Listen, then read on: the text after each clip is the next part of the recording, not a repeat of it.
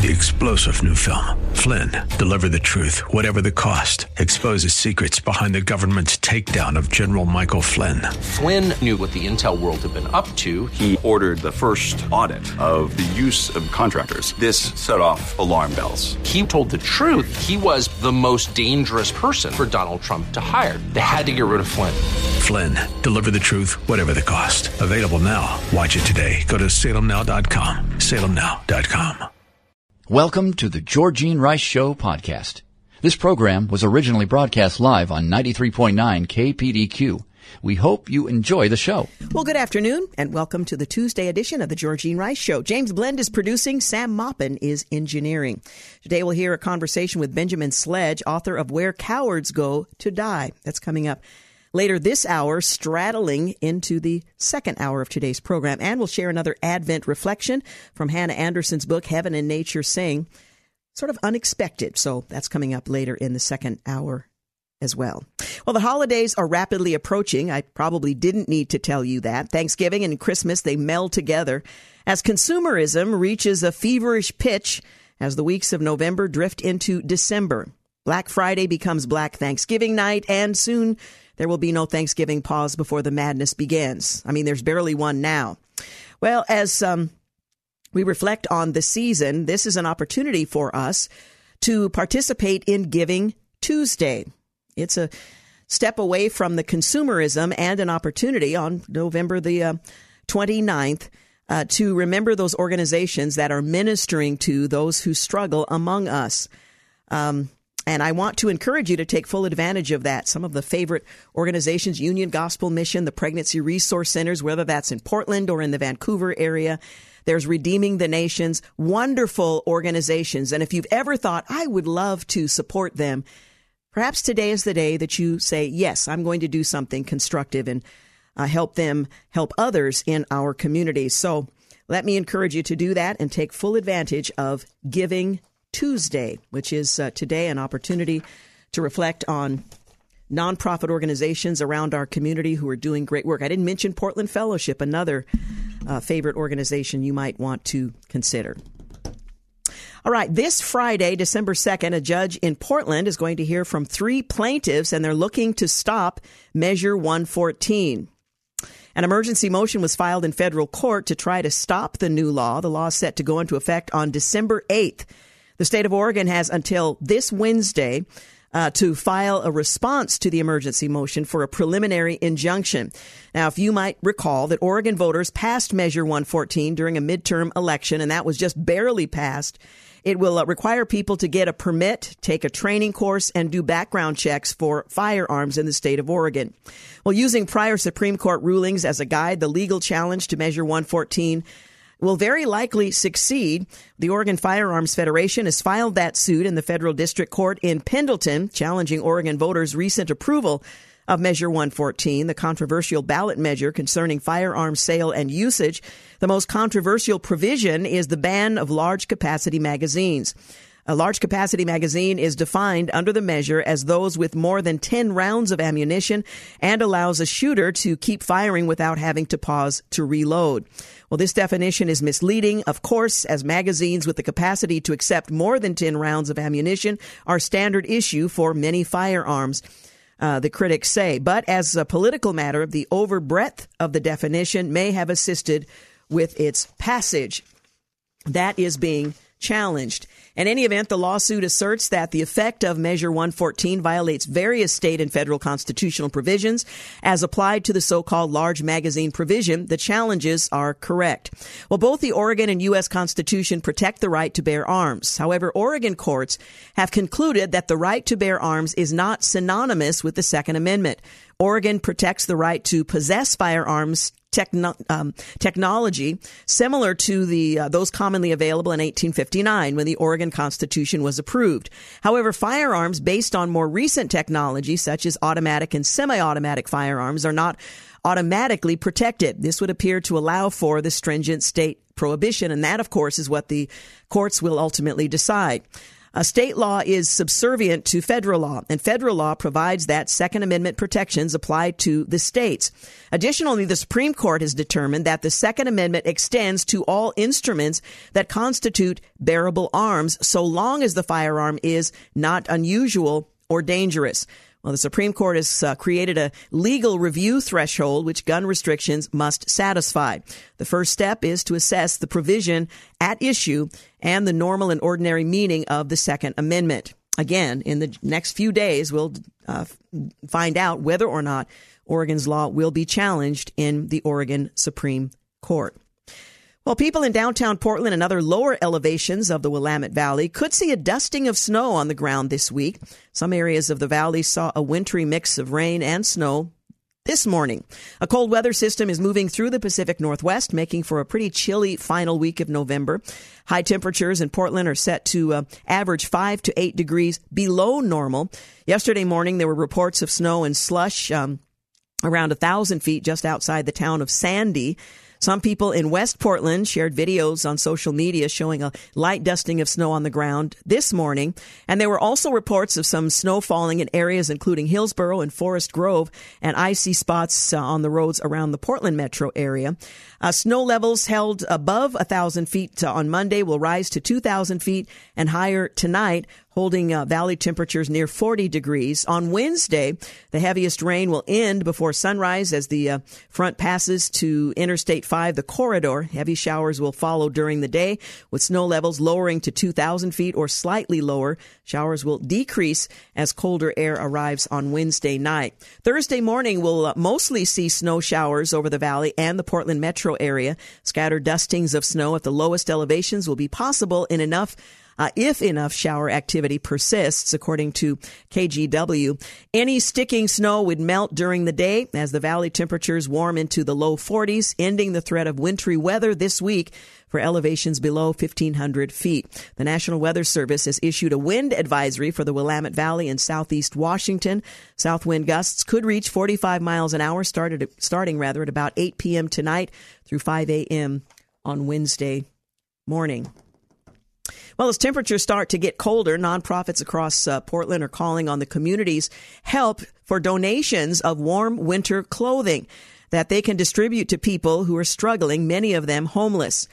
The Blanchet House, Union Gospel Mission, and others, that particular ministry serves about nonprofit serves about 1,400 to 1,500 meals every day to clients that live on the streets. And they say they really need donations of winter jackets that are in good condition. People can drop the jackets off at various locations. Chad Dietrich is the current director there and says he's had to sleep outside before in the winter, and it's very uncomfortable, as you can imagine. Rose Haven is another organization on Northwest Gleason Street that's looking for help. And as I mentioned, the Union Gospel Mission is also accepting donations of worn clothing, preferably in good condition. Courtney Dodds with UGM said that they want to make sure all their clients stay warm all winter long. We have a need for men's, women's, and kids' coats and warm clothing. We give away a lot of those items. It's also possible to support these and other local organizations by donating through 211 Info. You can check that out. It's a private, community-based nonprofit funded by state and municipal contracts, foundations, donations, community partners, and so on. It serves Clark, Cowlitz, Skamania, and other counties in Washington, as well as the entire state of Oregon. So remember those who will be very cold in these next few weeks. You're listening to The Georgene Rice Show. Back in a moment. You're listening to The Georgene Rice Show podcast. It's aired on 93.9 KPDQ. Hey, welcome back. You're listening to The Georgene Rice Show. Coming up later this hour, Benjamin Sledge, author of Where Cowards Go to Die. Also, at the conclusion of the program, Heaven and Nature Sing, Hannah Anderson's Advent devotional. We'll share one of the stories from that devotional. Well, the Senate today passed the Respect for Marriage Act, a measure that would provide federal protections for same-sex marriages. The upper chamber voted 61 to 36 to approve the bill. It's expected to clear a final vote in the House next week, after which it will head to the president's desk for final approval. Democrats have said the bill is necessary after Supreme Court Justice Clarence Thomas wrote in his concurring opinion in Dobbs versus Jackson Women's Health Organization earlier this year that the court should reconsider its decision in Griswold versus Connecticut, Lawrence Lawrence versus Texas, and Obergefell versus Hodges, which established a right to contraception, privacy in the bedroom, and same-sex marriage, respectively. Well, the amendment added religious freedom protections to the Respect for Marriage Act. It cleared a procedural hurdle earlier this week, paving the way for that final vote that took place today. The revised legislation ensures that nonprofit religious organizations won't be forced to help facilitate same-sex marriage. Any religious organization, according to the language of the text, shall not be required to provide services, accommodations, advantages, facilities, goods, or privileges for solemnization or celebration of marriage. The bill also excludes there's so many of them now, polygamous marriages from protection, specifically stating that the union must be between two individuals.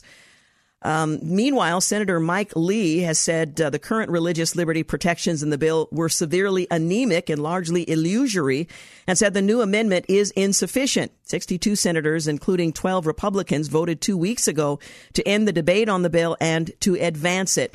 Well, there are some objections that have been raised to the bill from within the Christian community, primarily centered on the concern that religious freedom is going to be undermined by it. And here are some of the reasons that there's concern being raised by this now passed in the Senate legislation that will return to the House for a final vote in the coming days. Let me get my papers all together here. It protects explicitly faith-based organizations. Now, this, as one lawmaker said, is anemic, but again, the Respect for Marriage Act and the proposed amendments. Senator Tammy Baldwin says the bill's sponsor unveiled an amendment on the 15th of this month designed to address social conservatives' concerns. It outlined in Section 6 of the legislation, it declared that nothing in this act or any amendment made by this act shall be construed to diminish or abrogate a religious liberty or conscience protection otherwise available to an individual or organization under the Constitution of the United States or federal law. Nonprofit religious organizations, and I went through that. Additionally, the amendment states any refusal under the subsection to provide such services, accommodations, advantages, facilities, goods, or privileges shall not create any civil claim or cause of action. I would like to think that would be the case, but I can almost guarantee that will not be the case. Anyway, after Jesus completes a sermon that turns the world upside down, all 12 disciples, including Judas, are ready to follow him to the ends of the earth, but problems remain. Well, I'm not getting distracted by that. Anyway, Section 7 asserts nothing in this act or any amendment made to this act shall be construed to deny, alter any benefit, status, and so on.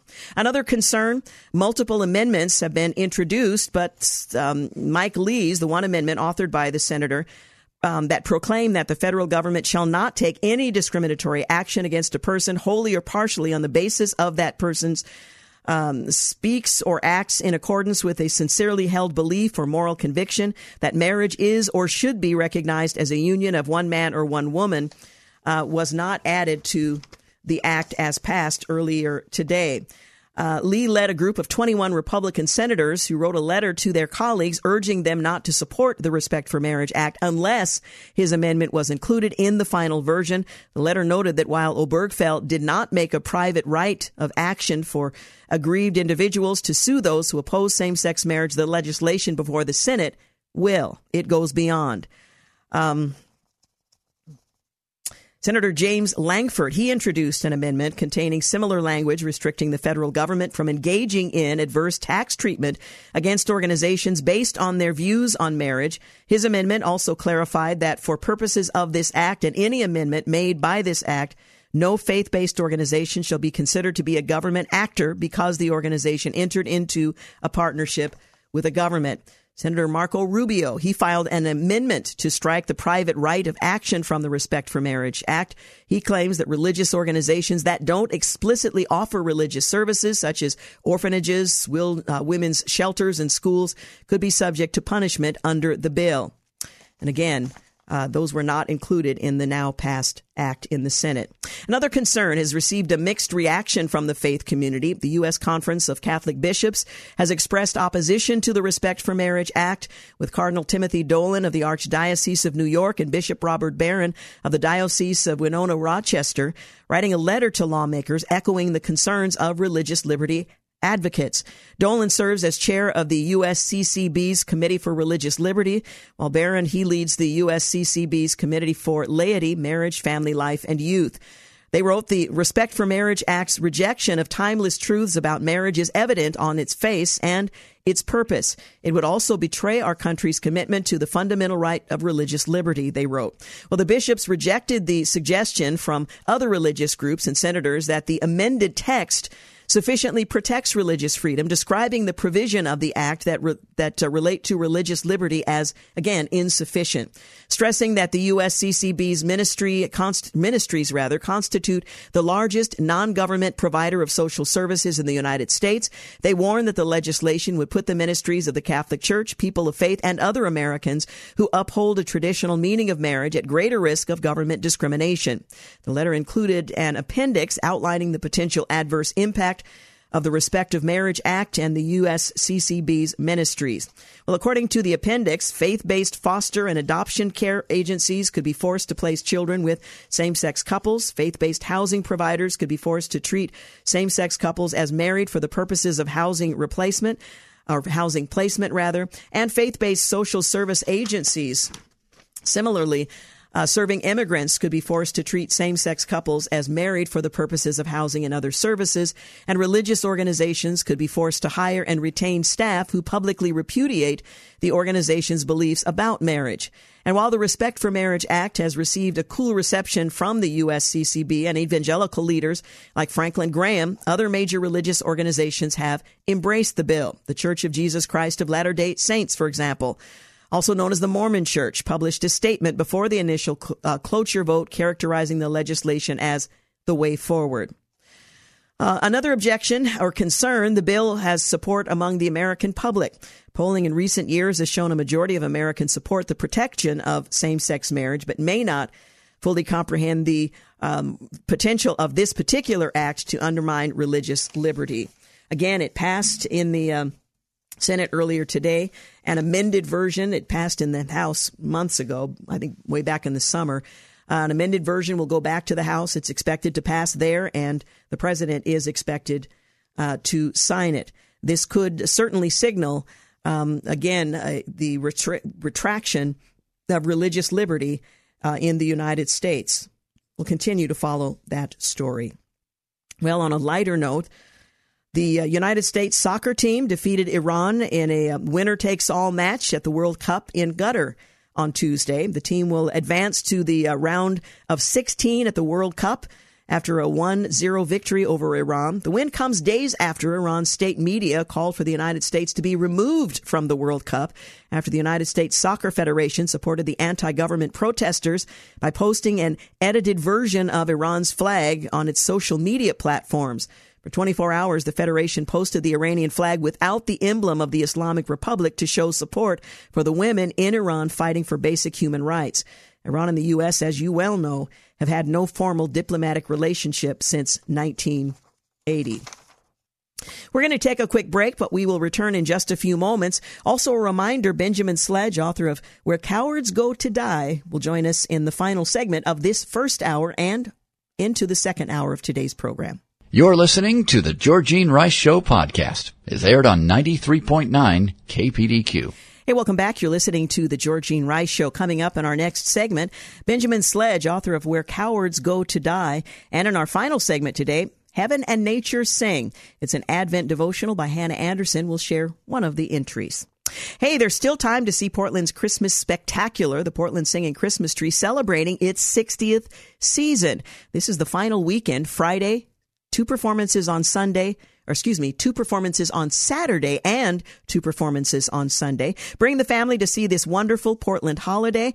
This concert brings the sights and sounds of Christmas while sharing the reason for the season. There are, 5 more performances this weekend at Sunset Church and Northwest Cornell Road in Portland. Details and tickets and information at kpdq.com. In fact, you can find all kinds of useful information there about what's going on, so check it out. Well, protests ground to a halt Tuesday across China as President Xi Jinping sent security forces into the streets to crack down on the newly inflamed opposition to his long-running zero COVID policy. No significant rallies were held in Beijing, while the combination of cold weather and the threat of state violence deterred residents of Shanghai and Nanjing from considering any further demonstrations. Well, the unrest has been the most visible display of anti-government activity in decades. Protesters have held white papers as symbolic displays challenging the Chinese Communist Party's censorship throughout the pandemic and have in some cases explicitly called for Xi's ouster. I wanted to speak up for a long time, but I did not get the chance to, one Hong Kong protester told the AP. The people in the mainland can't tolerate it anymore, then I can't as well. Well, the latest series of lockdowns comes as COVID-19 outbreaks have spread to more than 80 cities across the country, which account for 50% of the nation's economic productivity, as well as ship 90% of its exports, the New York Times reports. The unprecedented wave of protests began after 10 people died in a fire in the city of Urumqi, prompting speculation that COVID quarantine measures prevented firefighters from reaching the blaze and those who were in the blaze from escaping. Xi has doubled down on China's zero COVID approach despite the grueling economic toll. Youth unemployment has now skyrocketed to a record 20% as nationwide economic growth forecasts have continued to fall. The Biden administration's response to the demonstrations has been noticeably muted. John Kirby, the National Security Council spokesman, insisted Monday that the president's not going to speak for protesters. These protesters are speaking for themselves. And other news, the untimely death of a member of Congress with the death of Virginia Democratic Representative Donald McEachin. The new Congress will begin with a vacancy until there's a special election to fill that seat. A reminder, you cannot be appointed to the House. McEachin's untimely death does not give some breathing room to House Minority Leader Kevin McCarthy, the Republican from California, in his quest to become Speaker. The new Congress will begin with 434 members. The magic number for McCarthy continues to be 218, an outright majority of the entire body.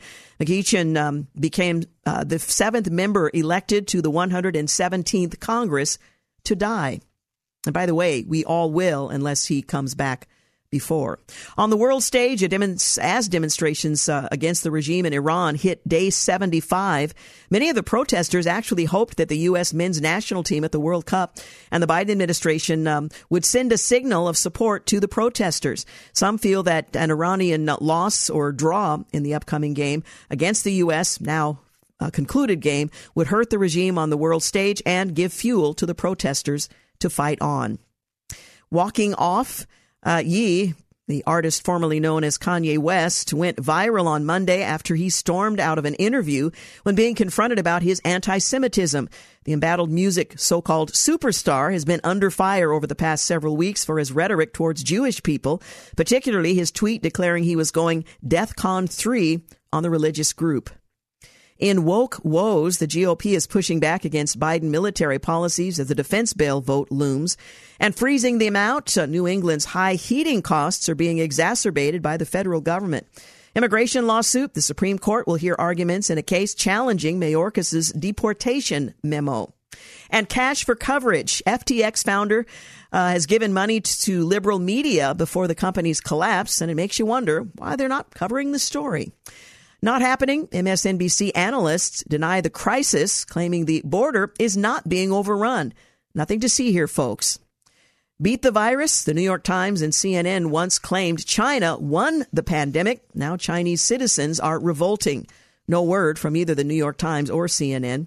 Unlearning wokeism. A recent college graduate is slamming her cult-like college education and the time it took to be deprogrammed. 'Tis the season. This Giving Tuesday, you have an opportunity to strengthen your family legacy and give back. Taking flight, the Air Force plans to unveil a new $2 billion stealth bomber. The White House issued a weak statement on the Chinese protests, and President Biden tapped Congress with addressing the impending railroad strike.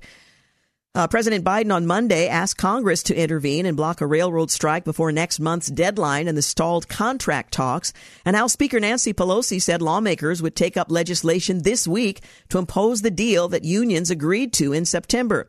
The Speaker said the House would not change the terms of the September agreement, which would challenge the Senate to approve the House bill without changes. The New York Times weighed in. Frozen train lines would snap supply chains for commodities like lumber, coal, and chemicals, and delay deliveries of automobiles and other consumer goods, driving up prices even further. Stocks tumbled amid the Chinese protests. They fell Monday as social unrest from China, prolonged COVID restrictions, weighed on markets and pushed down oil prices. The Dow Jones Industrial Average lost 513 points, or 1.5%. The S&P 500 and NASDAQ Composite each shed 1.7%.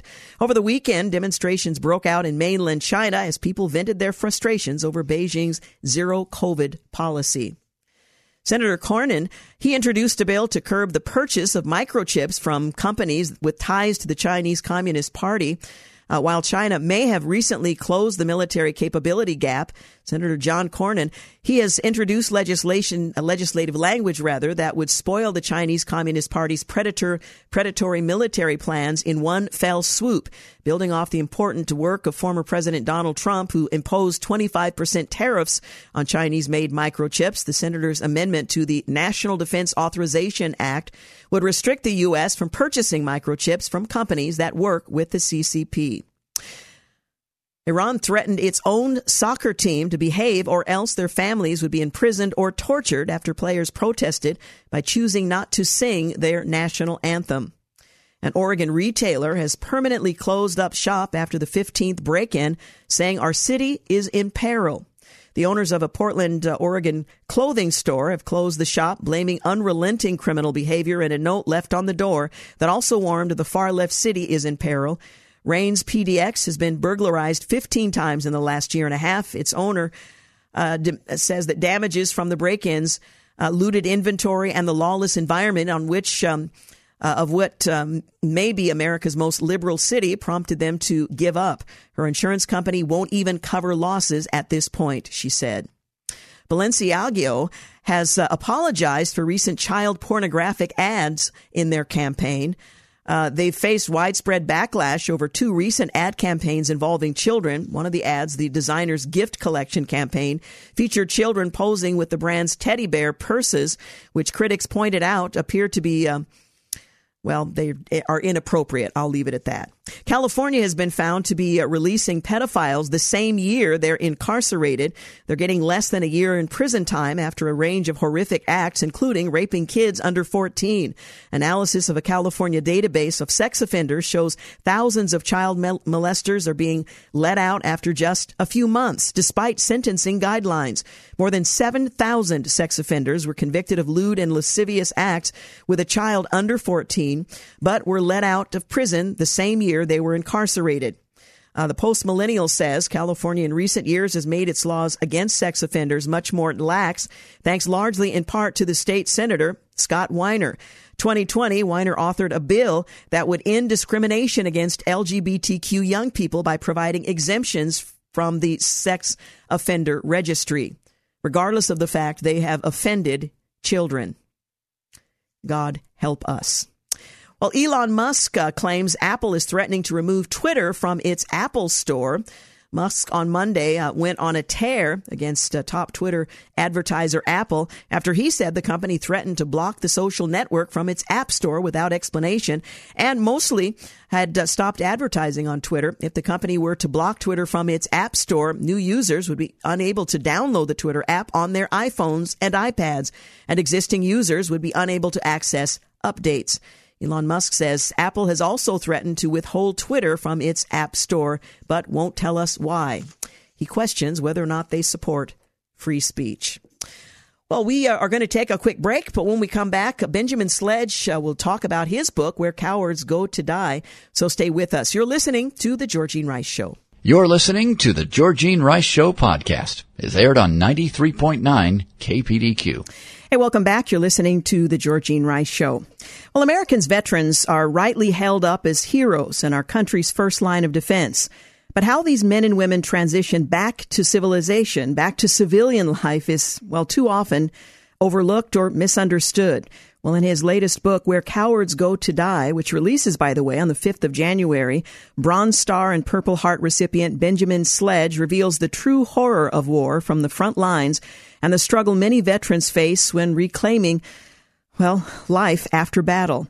And while serving a portion of his time under the Special Operations Command, he fought to keep his humanity amid the killing fields of Iraq and Afghanistan. But war never leaves its participants unscathed. Through brutally honest storytelling, Where Cowards Go to Die reveals an unflinchingly honest portrait of war that few dare to tell, vividly capturing the reality of the men and women who learn to fight without remorse, love each other without restraint, and suffer the high cost of returning to a country they no longer feel like home in.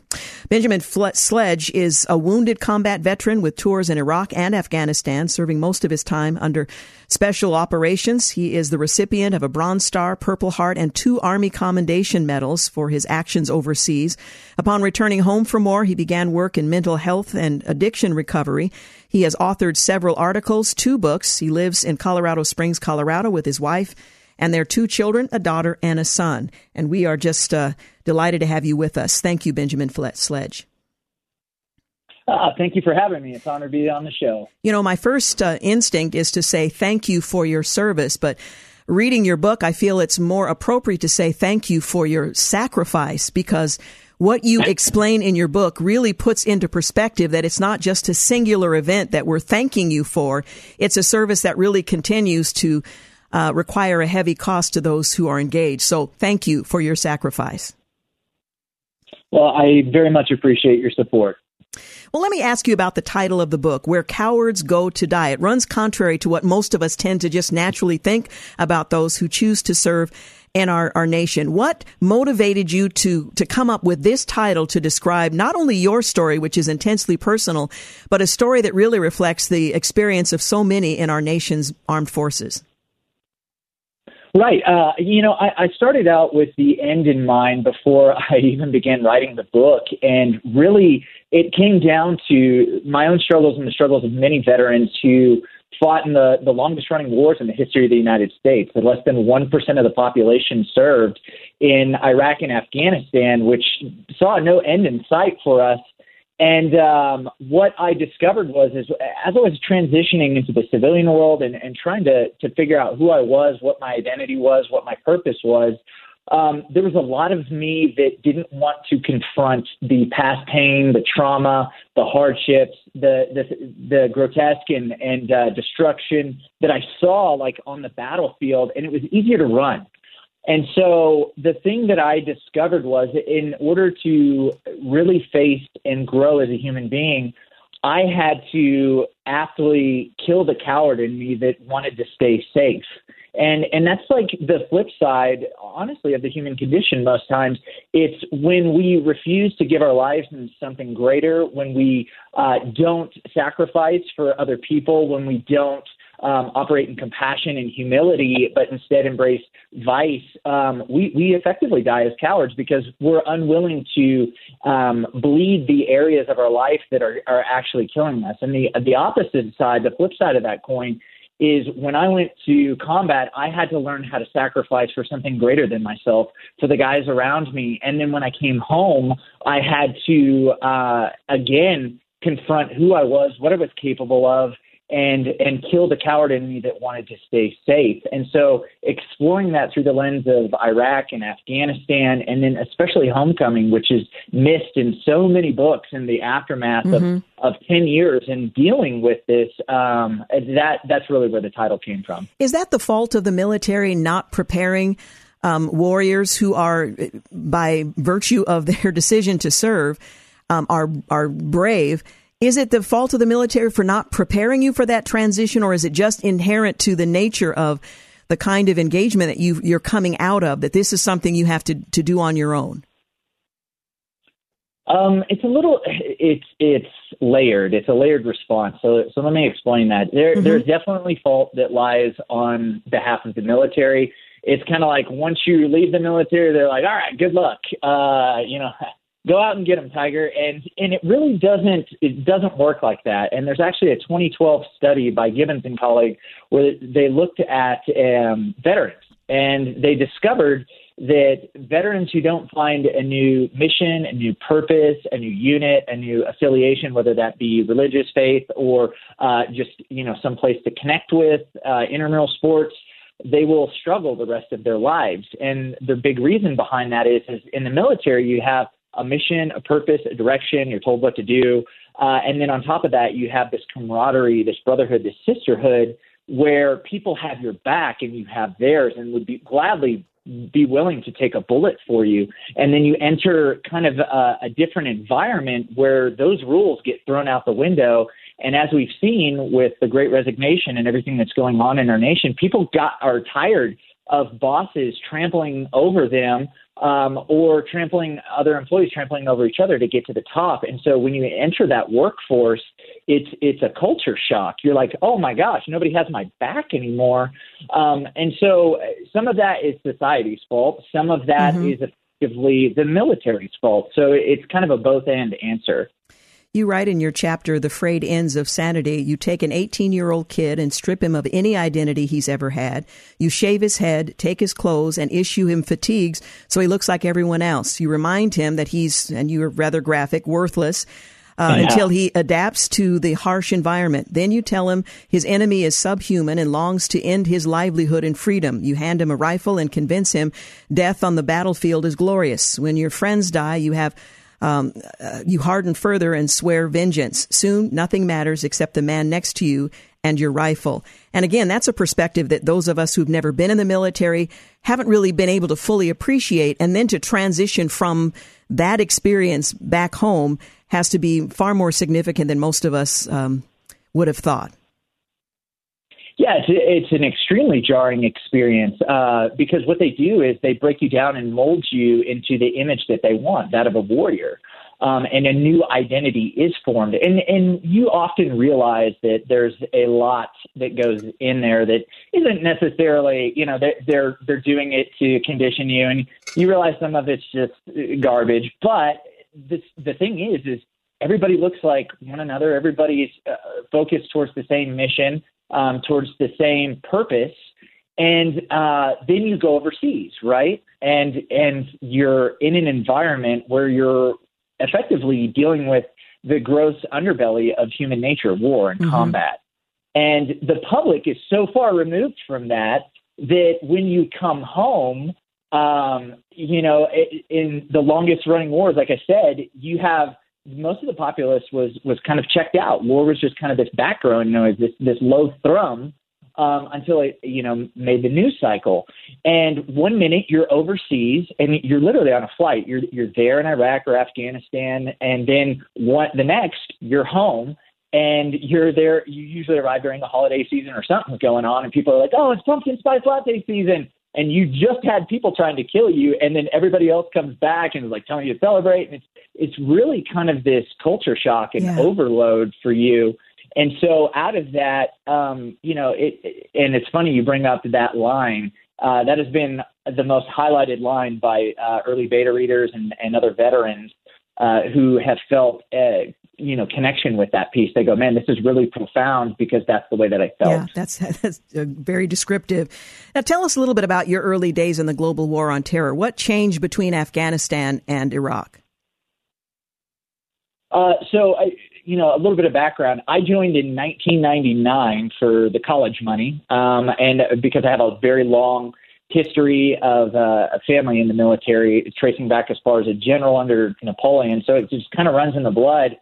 And then September 11th happened. And so Afghanistan, to me, initially was like kind of this is what I'm here for. We saw an attack on our country. We responded, and we effectively took care of that within the first 6 months, really, very much in the same manner that we did in the first Gulf War. But then we kind of lost the ability to provide a clear objective and goal as far as what we were going to do, and our foreign policy just kind of became this massive debacle. And so we began to just kind of slap lipstick on the pig of war. And when I was there, by the time I got there in 2003, it was starting to transition less of like, we're fighting Al-Qaeda. They're kind of more over in Iraq right now. even though they were everywhere, the Taliban and Al-Qaeda were still there, it became more about, okay, well, we have all these poppy fields and we have the Silk Road trade. And so the DEA was over there dealing with like the drug trade. And then it transitioned to minerals and commodities. And Afghanistan is this mineral-rich lithium environment. And we kind of continued to change the narrative. And what we were sold initially just really kind of sharply declined. And that became very difficult for a lot of us to stomach without, being in the military, having a clear objective and purpose. Mm-hmm. It's like, well, what are we doing? Are we fighting? Are we stabilizing this country? Are we protecting the Afghan people? And we didn't really know, and it confused so many of us. And then Iraq kind of became the same way. And when we left, all the progress that we fought for, especially while I was in Ramadi, just went to nothing when ISIS reclaimed the ground. And then, you look at the debacle of the withdrawal from Afghanistan in August 2021, and many of us were left wondering, okay, what did we do for the last 20 years here? And it was difficult to process that. I tell you what, I need to take a break. Hold that thought. We'll continue in just a few moments. Once again, we're talking with Benjamin Sledge. He is the author of a book that I would encourage you to read, Where Cowards Go to Die, if you want to really understand the cost of war to the individuals who fight it. We'll be back after news and traffic at the top of the hour. You're listening to the Georgene Rice Show podcast. It's aired on 93.9 KPDQ. Hey, welcome back. You're listening to the second hour of the Georgene Rice Show.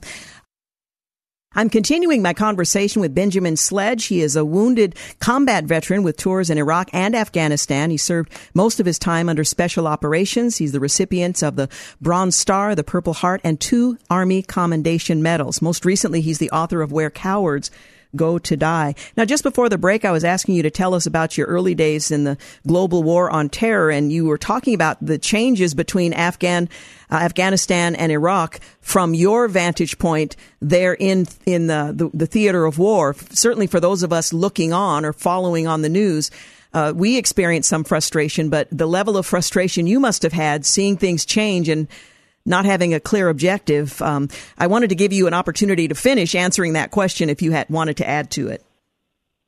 Sure. It was interesting. Obviously, we left behind many of the people that supported us during the Afghan war, our interpreters. And so I recently was working with an organization and working to get interpreters out of the country. And the special immigrant visa is just an absolute nightmare process for our interpreters to get stateside. And these are men and women who risk their neck and their life. But one of the things that was really profound is I asked one of the interpreters, I said, did what we do matter? Or did we help? And there's always a silver lining to everything. And one of the things that I do want to clarify is he said, I lived under the Taliban as a kid, and he said it was awful. He said, women couldn't have an education. They were batting zero for that. And then, suddenly you have these girls' schools built. Kabul absolutely explodes as far as, literary and people thinking and coffee shops, road, electricity, technology, he says. He said, but here's the thing. He said, in America, you give your kids 18 years under the roof, right? And he said, you gave us an additional 2 years to kind of figure stuff out. And he said, and we didn't stand up on our own and fight.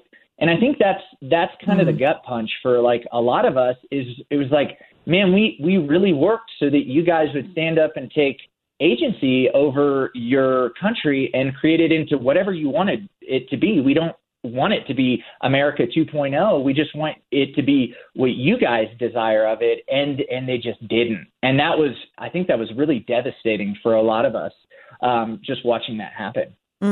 Yeah, I appreciate hearing his perspective, having been left behind there and having lived under the Taliban rule as it exists today. Now, you touched on this a little bit earlier in our conversation, but one of the points of your book is transitioning away from a war zone and the tremendous cost to making it possible to succeed in war, and then transitioning to re-engage into society. Do you think civilians can help in part of that process to restore veterans? What do we need to know about that might help us to be part of the solution rather than either disconnected from the solution or part of the problem? Right. I actually train a lot of organizations on this that are civilian in nature, but are looking to work with veterans. And one of the things that a story that I tell is when I got home from Iraq in my late 20s, one of the things that the very thing that helped me readjust was not other members of the military. It was two civilians. And people are shocked when they hear that. And one of the key components is this. When I first returned home from Afghanistan, I didn't want to become one of those vets that didn't talk about their experience. And so I started telling everything.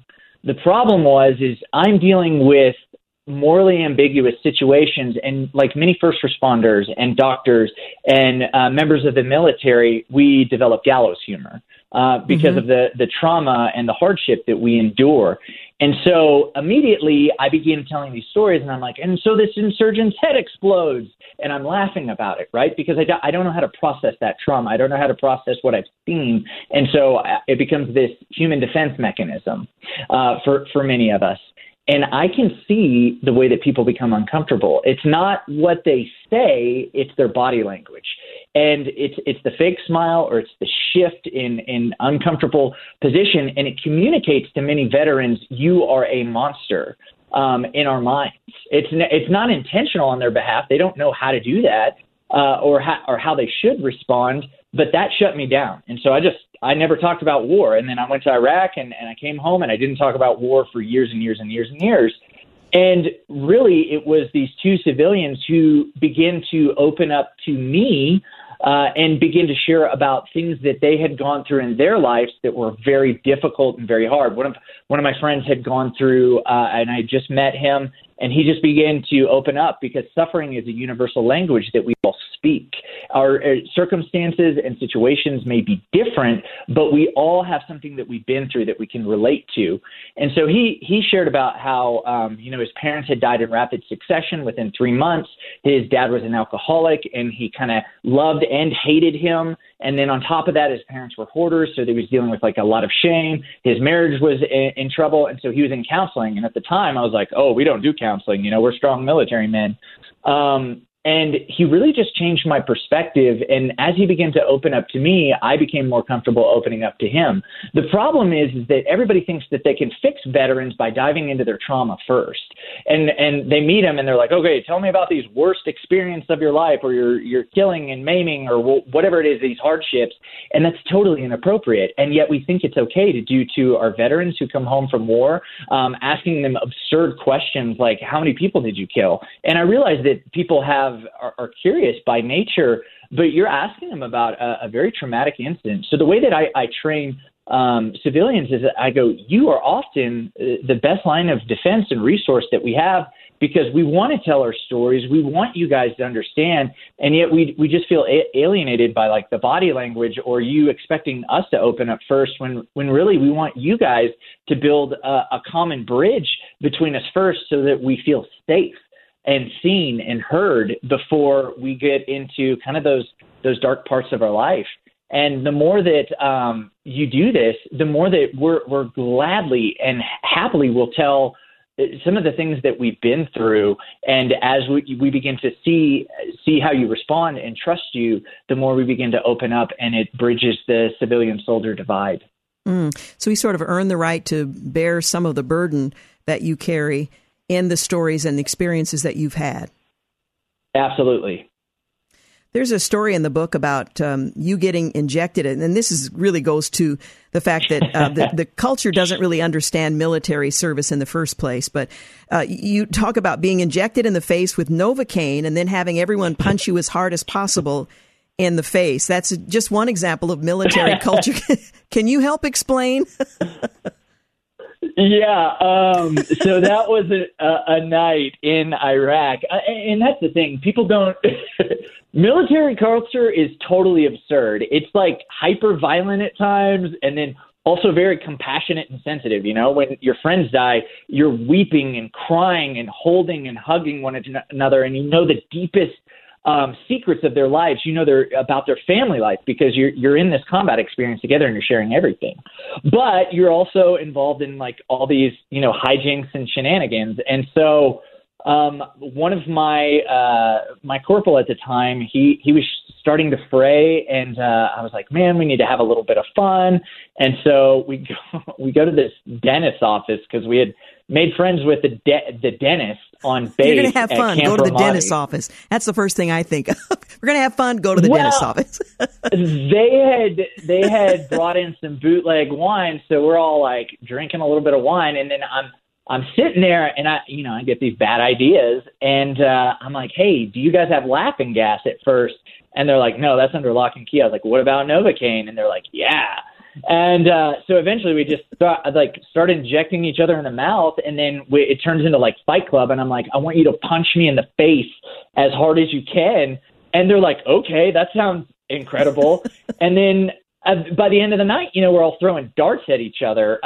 So it's kind of that level of just insanity that you deal with when you're in those environments, and you end up doing dumb stuff to blow off steam. Yeah. Yeah.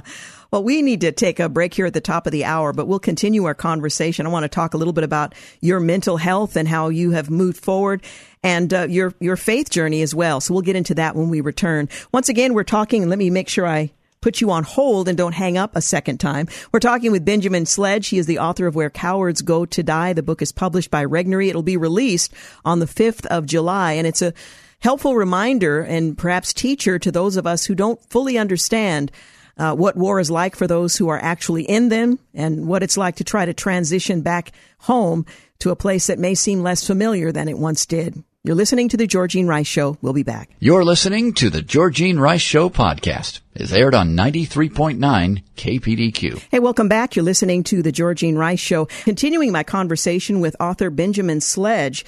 He is the author of Where Cowards Go to Die. It vividly captures the reality of the men and women who learn to fight without remorse, love each other without restraint, and suffer the high cost of returning to a country that no longer feels quite like home. It's a book that will give you a clear understanding of what it's like to be in war and what it's like to try to transition back into civilian life. Well, let me ask you, you paint a picture of war that's unlike other memoirs. You focus on and reveal the darker side of combat and the brutal truth of how depraved men can act instead of solely a heroic and rated PG account. Why is it important for the civilians back home to better understand the nature of war as it actually exists, as opposed to the Hollywood version? Yeah, I mean, we get sold a romanticized version. Pretty much everything, but yeah, and especially of combat. Like it is. I mean, people's guts out on the ground, heads exploding, stuff like that. Like that. I mean, the difficult part is some of the movies do encapsulate this, but realistically, a lot of the books that are coming out right now about Afghanistan and Iraq are kind of broken in that respect. It's about the heroics, and the joke inside the book industry right now that we kind of tease about is if you're a Navy SEAL, you get a book deal, and so that's kind of what's come out, and a lot of us, we were just your regular soldiers who had to deal with life or death calls, morally ambiguous situations. Do I, shoot this woman or child? How do I protect my family back home from the gross atrocities that I'm seeing? And out of that, we don't really talk about like what war costs in the long run of what's happened to our veterans. I mean, we have a astronomical suicide issue among our veterans. It was 22 a day at one point. Now it's 17.6. But even then, the VA didn't really start tracking it until the 2010s. So it could have been even higher. And one of the reasons why is we became institutionalized by these repeated back-to-back deployments with no buy-in from the American populace, no draft. You had 0.86% serve in Iraq and Afghanistan for 20 years. Whereas in Vietnam, you had 7% of the population serve, and in World War II, you had 11% of the population. And like I told you earlier, war kind of became this background noise while everybody continued their lives. And we came home and really kind of struggled within that. And I don't think you can paint a really cohesive picture of combat in the military without including the good, the bad, and the ugly. And so I wanted to make it true to the language, the nature, the hijinks, like that I explained with the dentist, that really encapsulate the military, so that those of us who felt alone by our experiences go, if you want to know more about me, and and I can't talk about it, then you need to read this book. And so my hope is that ultimately it paints that cohesive picture and really gives our average veteran a voice. You write about your own decades-long search for faith and how you found it through the most unlikely of circumstances, and your search for mental health groundedness, if you will. Can you talk a little bit about your journey? Yeah. So when I grew up in Oklahoma, in like the buckle of the Bible Belt, and grew up just kind of this environment where like everybody was Christians, what you did if you wanted to have like a good business. And much of my upbringing in the 80s was very, very similar to like Footloose, don't drink, don't dance kind of environment. So by like 17, I started getting exposed to like kind of these televangelist style preachers, and was involved in like, this like prosperity gospel where everyone's having mansions and stuff. And yet your average parishioner is really struggling to make ends meet. And I was just like, man, I think this is all a bunch of hogwash and poppycock. So I quietly left the church. I just didn't tell anybody because I didn't want to have those conversations. And when I went to war, I really began to struggle with the human condition, because what I saw, and we love to act enlightened in our modern era, where we're like, oh, we're so enlightened, we're not as barbaric. And I'm like, really? We can destroy the entire world now, whereas we couldn't, and we literally have no idea why we would do that. Plus, we have drone strikes where you can kill entire groups of people with the push of a button from a Connex box in Nevada. You're telling me we may be more advanced. We've just also figured out how to kill each other better. And that, seeing the destruction of war and collateral damage of human beings that were innocent really messed with me. And so I began to search out, like, what is the purpose of, like, the human existence? And not like, what's my purpose, but what's our purpose as Homo sapiens? Like, are we supposed to build, cultivate, the solar system or whatever? And so I searched, throughout religious means and, secular humanism. And finally, when I got back from Iraq, I was just crumbling and falling apart because I didn't know how to deal with what I was going through and what my purpose, direction, or meaning was, which is what many veterans struggle with because they had that in the military. And eventually my atheist buddy takes me to church, of all places, and I still have no idea how that happens. But there I really begin to hear a message that I never heard growing up, and it transformed my life. And then I had people who were actually Christian, not just in word, but in action. And that blew me away. It was like the first time I actually met real Christians. And I was like, man, these people really care about other people. They care about the marginalized, the oppressed. But I thought, because of what I had been a part of, I deserved to burn. And the messages really just began to sink in. And so I began, reading a lot. I read philosophers, ranging from, the great theologian and fantasy novel writer of our time, C.S. Lewis, to Dietrich Bonhoeffer, who is killed by the Nazis, to guys like Luc Ferry, and who's a French philosopher, to the Stoics, Epictetus, and Marcus Aurelius, and really, as I begin to kind of compile that and deal with my past, I realized that I had to confront not just the moral and the physical and the emotional things that I went through overseas, but also the existential, why am I here? And then the spiritual aspect of war. And this is the part that many people miss. War is a very, very spiritual experience, and people miss that.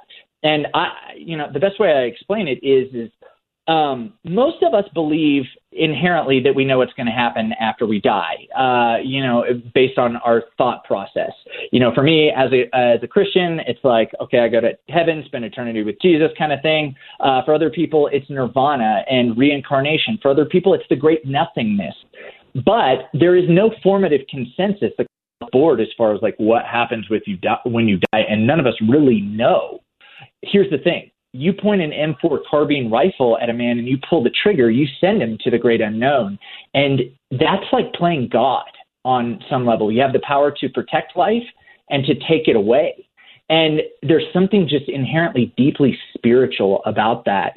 And so I had to really wrestle with these emotions and the spiritual aspects, the existential, the moral, the philosophical. And when I was able to kind of land the plane, I found that for me, I found Christianity, and I realize it's not for everybody, but it was emotionally satisfying and intellectually stimulating for me. And so it really, being involved in that community, just really kind of helped reshape me. And then I, got into counseling. I got into mental health work because I wanted to impact other veterans and have them search for and find their meaning too. And not have an agenda as far as like, okay, you have to believe as I do, but how can I help you? Because my faith informs what I do. Yeah. We're talking this afternoon with Benjamin Sledge. He is the author of Where Cowards Go to Die. We'll continue a final segment here in just a moment. You're listening to The Georgene Rice Show. We'll be back. You're listening to The Georgene Rice Show podcast. It's aired on 93.9 KPDQ. Hey, we're back. You're listening to The Georgene Rice Show. Back with my conversation with Benjamin Sledge, author of the book you need to read, Where Cowards Go to Die. It's published by Regnery. Now, this is such a fascinating account of life in the military, life after the military, and assimilating back into civilian life. What do you hope your readers will take away from a read of this book that tells a very clear and graphic look at what our military men and women actually go through in order to preserve our freedom and to serve their country? It's funny. I've gotten that question, I think, more than anything from, other veterans. They're like, what's the purpose of writing this book? And for me, it's to give you the voice that you haven't had, or the ability to explain things that you find difficult to talk about. And ultimately for civilians to understand that, unfortunately, war is an inevitable part of the human nature. It's been around for eons and thousands of years, and there's just something weird inside, the human condition that pushes us in this manner. And I want them to see the astronomical cost of what really happens, and the fact, that growing up, I would always quote, that, freedom isn't free. And I believed in this like jingoistic, nonsensical version of that. But as I came to discover fighting overseas, I was like, man, it really isn't. Like for everyone in America to stay at home, to not have their sons and daughters drafted, to continue to enjoy their Starbucks seasons and just go about their day-to-day lives without a care in the world as far as the wars. And this is the thing that we forget. We live in a democracy, so therefore we vote to put people in positions of power who will either justly or unjustly send young men and women from their country to die on the battlefield. And out of that, there has to be some sort of collective responsibility. And because, if you live in any country in the world, you have to submit to their governing rules and bodies based on the country that you live in, whether that's a dictatorship or a democracy. And so there is kind of this collective responsibility that we all have. And I want to bridge, as I said earlier, that civilian soldier divide so that people have a very clear and concise picture of what happened the last 20 years and what it cost our veterans who endured the brunt of it. Do you think your experience is dramatically different from the experience of soldiers in World War II, for example? You write about your relationship, I believe it's with your grandfather. and the camaraderie that the two of you feel. Is the experience that you had in the theater of war, the longest running war, has that made it dramatically different from what your grandfather, for example, and others in your family experienced? Or is it essentially the same experience with just some subtle differences in terms of where and what munitions and so on?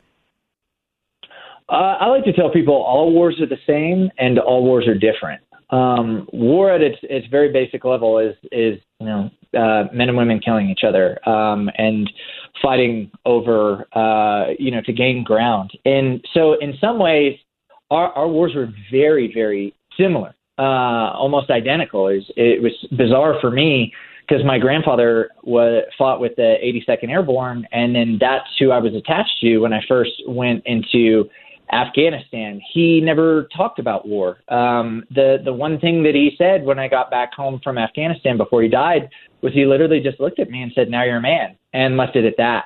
And I think really honestly what he was saying is like, now you know what it's like to sacrifice, and now you know what like the killing fields are like, because most of everybody else doesn't. But at the same time, my grandfather and even my wife's grandfather, they endured 4 years of war, not 20. And they came home and they had to get back to their lives. And you had much of the population that was there supporting that war effort. It was constantly on the news. It was before you went and saw a movie, they did war updates. It was in everybody's mind. People were working in factories. They were buying war bonds. So it was this collective consciousness of, okay, we have got to win this thing. Whereas we went into Afghanistan and we're like, we got to win this thing. And then Iraq kicked off and it just went on forever. And then everybody just kind of forgot about it until, the withdrawal of Kabul. And I think the thing that somewhat enraged me the most was when we left, all of a sudden people suddenly cared about the 13 service members that were killed, but they didn't they didn't care at all about my best friend who died. They didn't care about the other guys I knew that had died. There was nobody putting out, beers for them at all the restaurants and, saying, oh, these brave souls. And I'm like, what about my friends that endured the past 15 years? Where were you for them? And that was very difficult and very hard to navigate through. And so it was different because of the fact that there was just kind of a different mindset. Now, granted, I am not mad at the American populace at all, and I need to clarify that. I am so thankful for their support, and they have been unbelievably generous. But it's very difficult for a lot of us just because of the fact that we endured so much and was asked so much, and yet we still can't get accurate health care coverage by the Department of Veteran Affairs. It's a debacle. A lot of us are dying of cancers, even inside my unit, because of the chemical exposures and the burn pits that we endured overseas. We talk about taking care of our veterans, and yet we come home and we're kind of some of the most messed up people because of what we experienced. And yet when you had World War II kick off, they created like all these new programs. It's like get a VA loan for a home, veterans preferences and stuff. And it feels like that wasn't the case. And in many ways, employers to some degree shied away from reservists and National Guardsmen as far as hiring them because they knew their number could get punched any day. So war was the same, war was different. Yeah.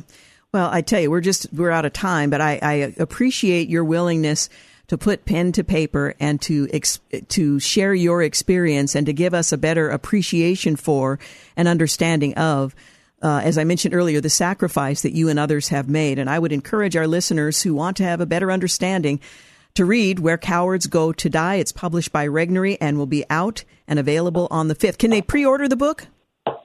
Yes, you can pre-order on any major outlet, Amazon, Barnes & Noble. It's all out there, IndieBound. But yes, it drops July 5th, and you can even head to some local bookstores and pick it up. Great. Thank you so much. You're listening to The Georgene Rice Show. We'll be back in a moment to wrap things up. You're listening to The Georgene Rice Show podcast. It's aired on 93.9 KPDQ. Hey, welcome back. You're listening to the final segment of The Georgene Rice Show. Through the end of Advent, right up until Christmas, at least for the days that I'm here, we're going to share from Hannah Anderson's book, Heaven and Nature Sing, Advent Reflections to Bring Joy to the World.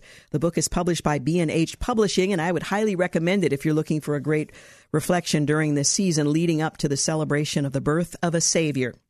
This one is titled The Serpent. I know that might seem a little odd, but hang with me. Kill it again, Charlie. Kill it again. I'd heard the punchline a dozen times, but it never failed to send me into a fit of giggles that my grandma, the strongest, bravest woman I knew, would be the source of it, made it even funnier. She'd grown up in the mountains during the Great Depression, the middle child of 10. Her people were farmers who understood the goodness of hard work, laughter, and family. So once a year, we'd make our way back to their hills for a reunion where the siblings swapped memories and told tales to one another and on one another. I remember passels of cousins by varying degrees, games of softball, an outhouse, a creek, and table full of food, potato salad, ham, butterscotch pie. But my favorite time for stories was curled up in my grandma's bed on the nights when I was allowed to stay over.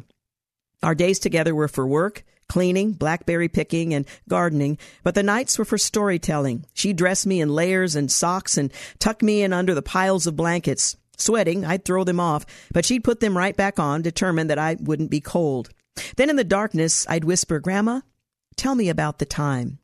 I had a whole repertoire of stories to choose from, the time she'd overturn the churn and spill the family's cream for the week, or how she walked 3 miles to high school in good weather and boarded in town in bad.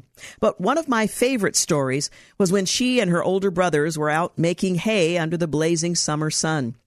She'd been assigned to the top of the wagon, and as her brothers threw the pitchforks of hay, she'd stamp them down to make room for more. The system was working fine until a tremendous black snake came flying through the air straight at her. An unfortunate hitchhiker on somebody's fork of hay. As quickly as it had come up, she sent it back down, where her brothers stabbed it. But satisfied with nothing less than the reptile's eternal damnation, she screamed, "Kill it again, Charles, kill it again." In all fairness to the snake, seeing one in a hayfield isn't uncommon, and most are entirely harmless. There's the black racer, long, shiny, darting here and there, the northern ring-necked, and its yellow collar, the eastern garter, a striped snake that apparently to someone somewhere once resembled the aforementioned accessory. You will occasionally spot more harmful snakes, the kind that send a shiver up your spine and have earned the aversion we carry against the species as a whole. Timber rattlers make their home in wooded areas, blending into the underbrush, while their neighbor, the copperhead, prefers more open habitats like overgrown fields, dilapidated barns, and rock ledges.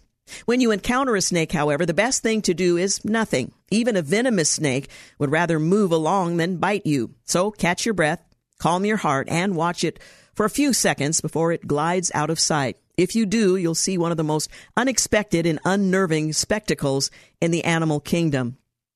According to Genesis, after God made the man and the woman, he placed them in a garden, which they shared with the animals.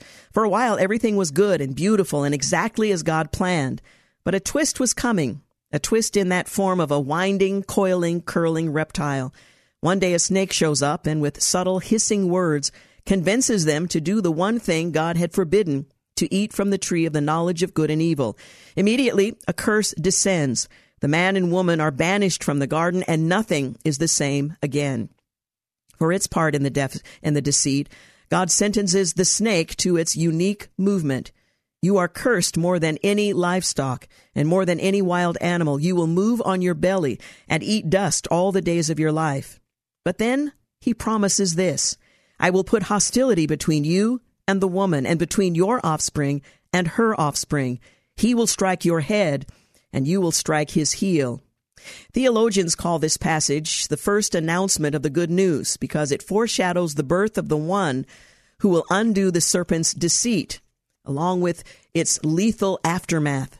Eve's hope, our hope, was that this coming promised son would crush the serpent and all it represents, even as he suffers in the process. But here's something curious.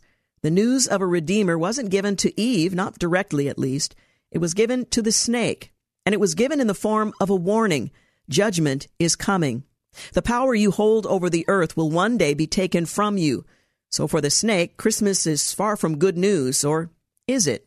Of course, the snake in Genesis 3 is not simply a snake, not like the ring-necked or garter snakes in my backyard. Revelation 12:9 speaks of an ancient serpent who is called the devil and Satan, the one who deceives the whole world.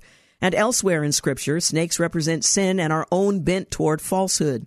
Romans 3, for example, says, "There is no one who does what is good, not even one. Their throat is an open grave. They deceive with their tongues. Viper's venom is under their lips." In this sense, we are also the hissing, deceitful ones. We too creep and crawl along the earthly plane. We too face certain judgment. But here's something even more unexpected than the fact that Christmas was first announced to a reptile. In John 3, Jesus likens his redemptive work to a miracle that occurred centuries earlier when God healed the Israelites of poisonous snake bites by having them look to a bronze serpent on a pole. Just as Moses lifted up the snake in the wilderness, Jesus says, so the Son of Man must be lifted up so that everyone who believes in him may have eternal life. For God loved the world in this way. He gave his one and only Son so that everyone who believes in him will not perish but have eternal life. And just like that, those who once followed the snake into damnation now proclaim the grace of Christ in salvation. Those cursed by their own disobedience are now blessed by the obedience of another. I wonder about this. I wonder how the snake, so long associated with sin and death, could be associated with Christmas. I wonder until I remember the heart of the Creator for his creation, the God who knows every sparrow that falls, who numbers the stars, who holds the seas in his hand. Would this same God let his creation be taken from him? Would he so easily give up what he has created and called good? No, this is a God who redeems. This is a God who restores, both for those who have suffered under the deceit of sin and those who have deceived others. Because one day evil will be crushed under the heel of the promised Son, and his blessing will flow far as the curse is found. And when he does, the snake that was once a sign of sin's dominion will become a sign of our complete and final redemption. In Isaiah 11:8-9, the prophet tells us of the day when the promised Son will finally and fully reign over his creation. In that day, an infant will play beside the cobra's pit, and a toddler will put his hand into a snake's den. They will not harm or destroy each other on my entire holy mountain. The hope of the snake is our hope. We who with poison on our lips have deceived and been deceived, to us the promise is given. A Savior has come, and a Savior will come. And when he is lifted up, all who look to him will find life, everlasting and eternal. Again, from the devotional written by Hannah Anderson, Heaven and Nature Sing. We are out of time. I do want to thank James Blend for producing, Sam Maupin for engineering, and thank you for making the Georgene Rice Show part of your day. Remember, today is Giving Tuesday, an excellent opportunity to give generously to those who serve. Have a good night. Thanks for listening to the Georgene Rice Show podcast. If you'd like to download a podcast of the show or would like more information on today's guests, please visit the show at kpdq.com or on Facebook. Follow the show on Twitter at GRice Show and like us on Facebook.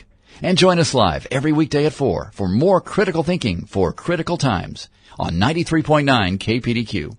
3-star General Michael J. Flynn, head of the Pentagon Intelligence Agency, knew all the government's dirty secrets. He was one of the most respected generals in the military. Flynn knew what the intel world had been up to. He understood its funding. He ordered the first audit of the use of contractors. This set off alarm bells.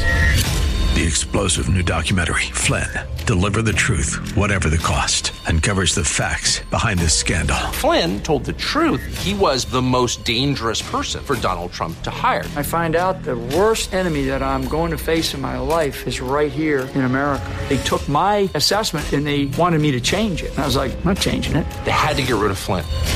With in-depth interviews, archival footage, and never-before-seen personal records of the man behind the headlines. I just felt like I was drowning. Flynn, deliver the truth, whatever the cost. Available now. Watch it today. Go to salemnow.com. salemnow.com.